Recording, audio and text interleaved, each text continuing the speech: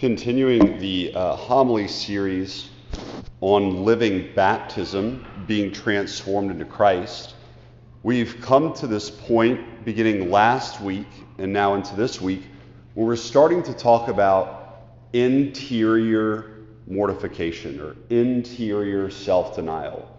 We've talked about in the first week with Jesus' temptation in the desert, avoiding temptations, and then with the transfiguration, desiring holiness.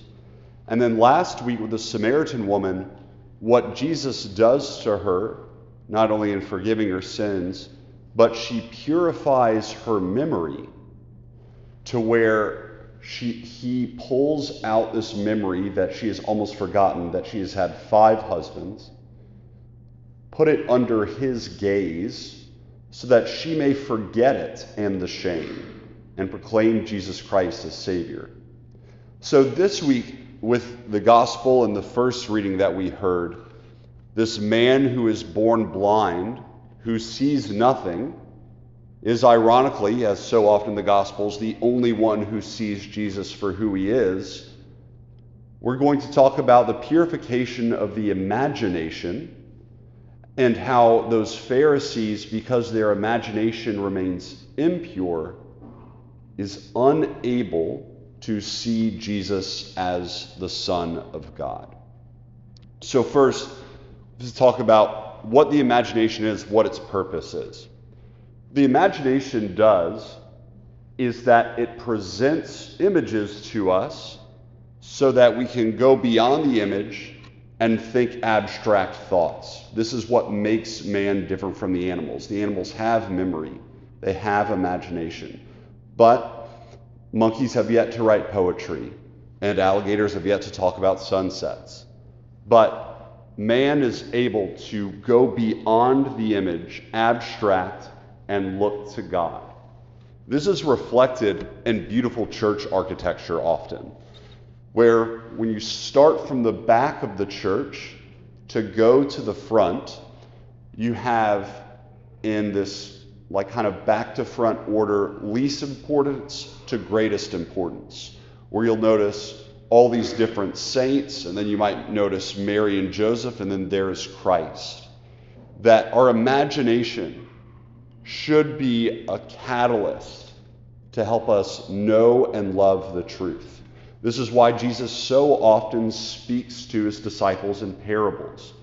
Not because Jesus cares that the disciples know about things about seeds or sheep or goats or fishing nets or treasure, but that using those images, they may have a clearer idea of who God is so that they may love him. Now, what is the problem with the imagination now that we have fallen? St. Teresa of Avila says, the imagination in the fallen person is like the mad woman in the house, just like constantly presenting and making a big fuss.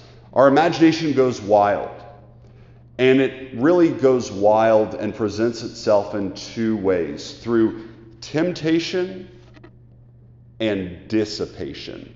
First, with temptation. What the imagination does in a fallen person, and fallen sinner, as we are, is that it takes something and presents it to the mind much more appealing than it actually is. Let's say, for example, you gave up donuts for Lent.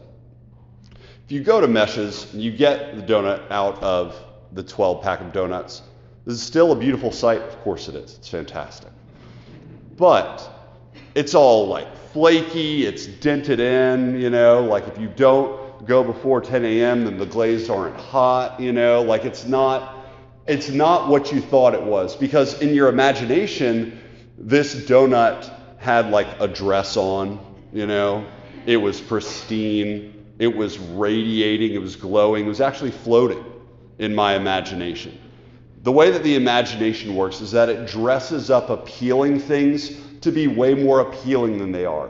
And on the flip side, the imagination dresses up hard things to be way more hard than they are.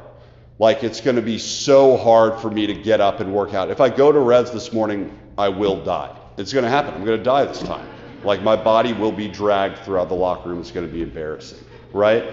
the imagination makes difficult things seem more difficult, easy things, appealing things even more appealing through temptation. We know this not only with things like gluttony or, greed, like I'm going to buy that perfect car and once I drive it off the lot, this is the one that will never get scratched, right?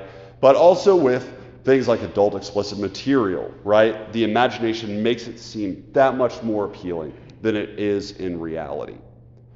But the second way in which the imagination fails us is dissipation. Our imagination dissipates. We are in a culture that is incapable of paying attention.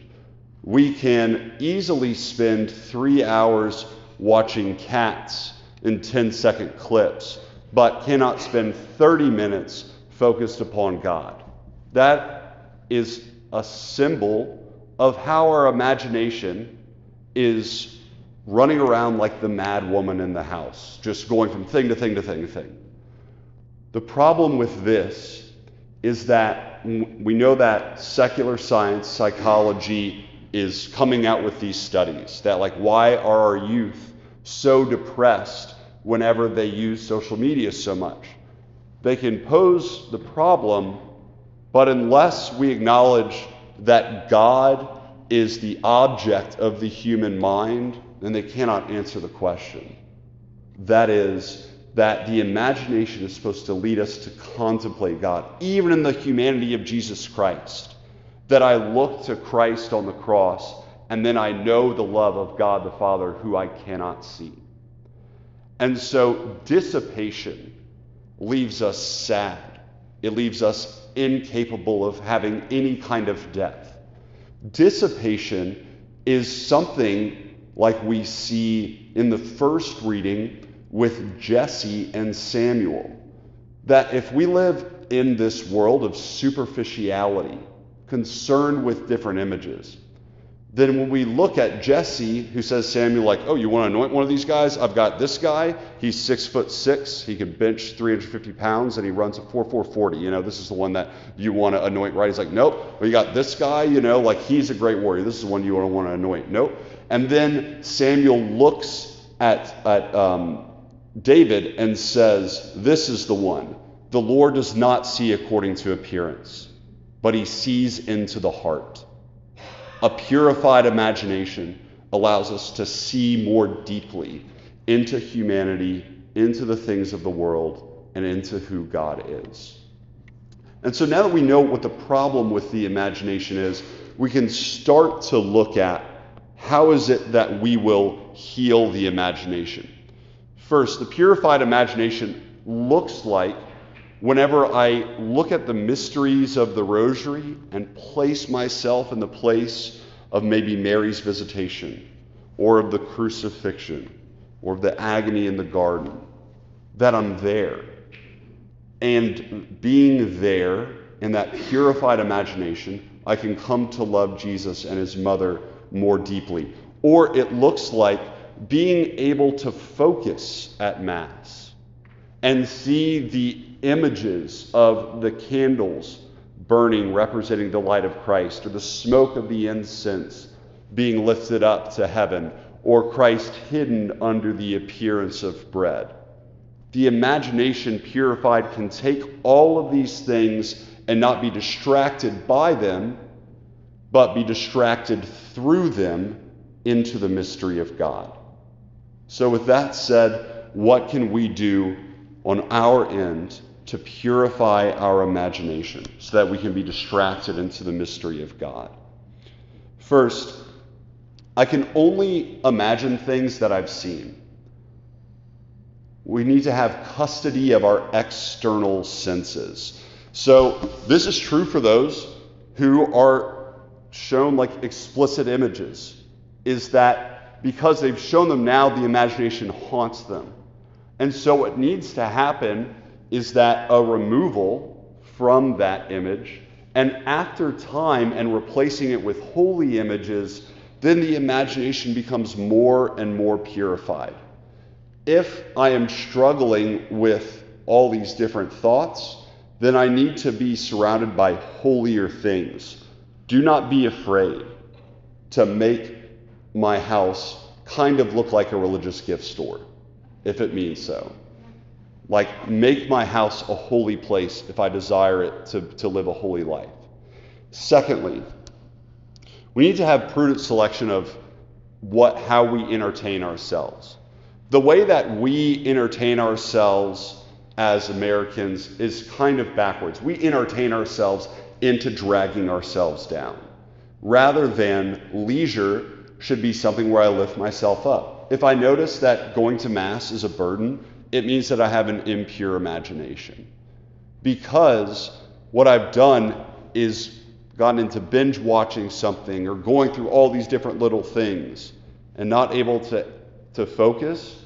If that's the case, then I am always diverting myself. My entertainment should be a diversion from time to time, but resting is something that should be particular to God. That on the seventh day, God rested, and he desires man to rest in him as well. The third point, the Latin age quod agis. Age quod agis. Do what you are doing.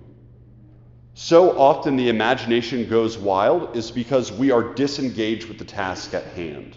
We don't want to labor in on our studies or lean into the tasks that we have at work or lean into just our chores. And so because of that, we escape the present reality in our mind. But if we are able to age quod agis, do the thing that I am doing, and do it presently, then the imagination starts to be purified more and more and more. And I'm able to be present to reality that is in front of me, and so able to be present to God as well. And then fourthly, distractions will come, and we should be indifferent to them, paying them no mind. We can use that beautiful allegory, that historical allegory, of Peter walking on the water toward Jesus Christ. That the one thing that matters for the mind is that it is fixed upon God, because the mind will be fixed upon God for all eternity in heaven. And so we should pay no attention to distractions when we pray or when we're trying to do the thing that we are trying to do in the moment. In the same way that Peter should pay no mind to the wind that is roaring in his ears or in the water that is churning underneath his feet, because he is headed toward Jesus Christ. We should pay no attention to distractions.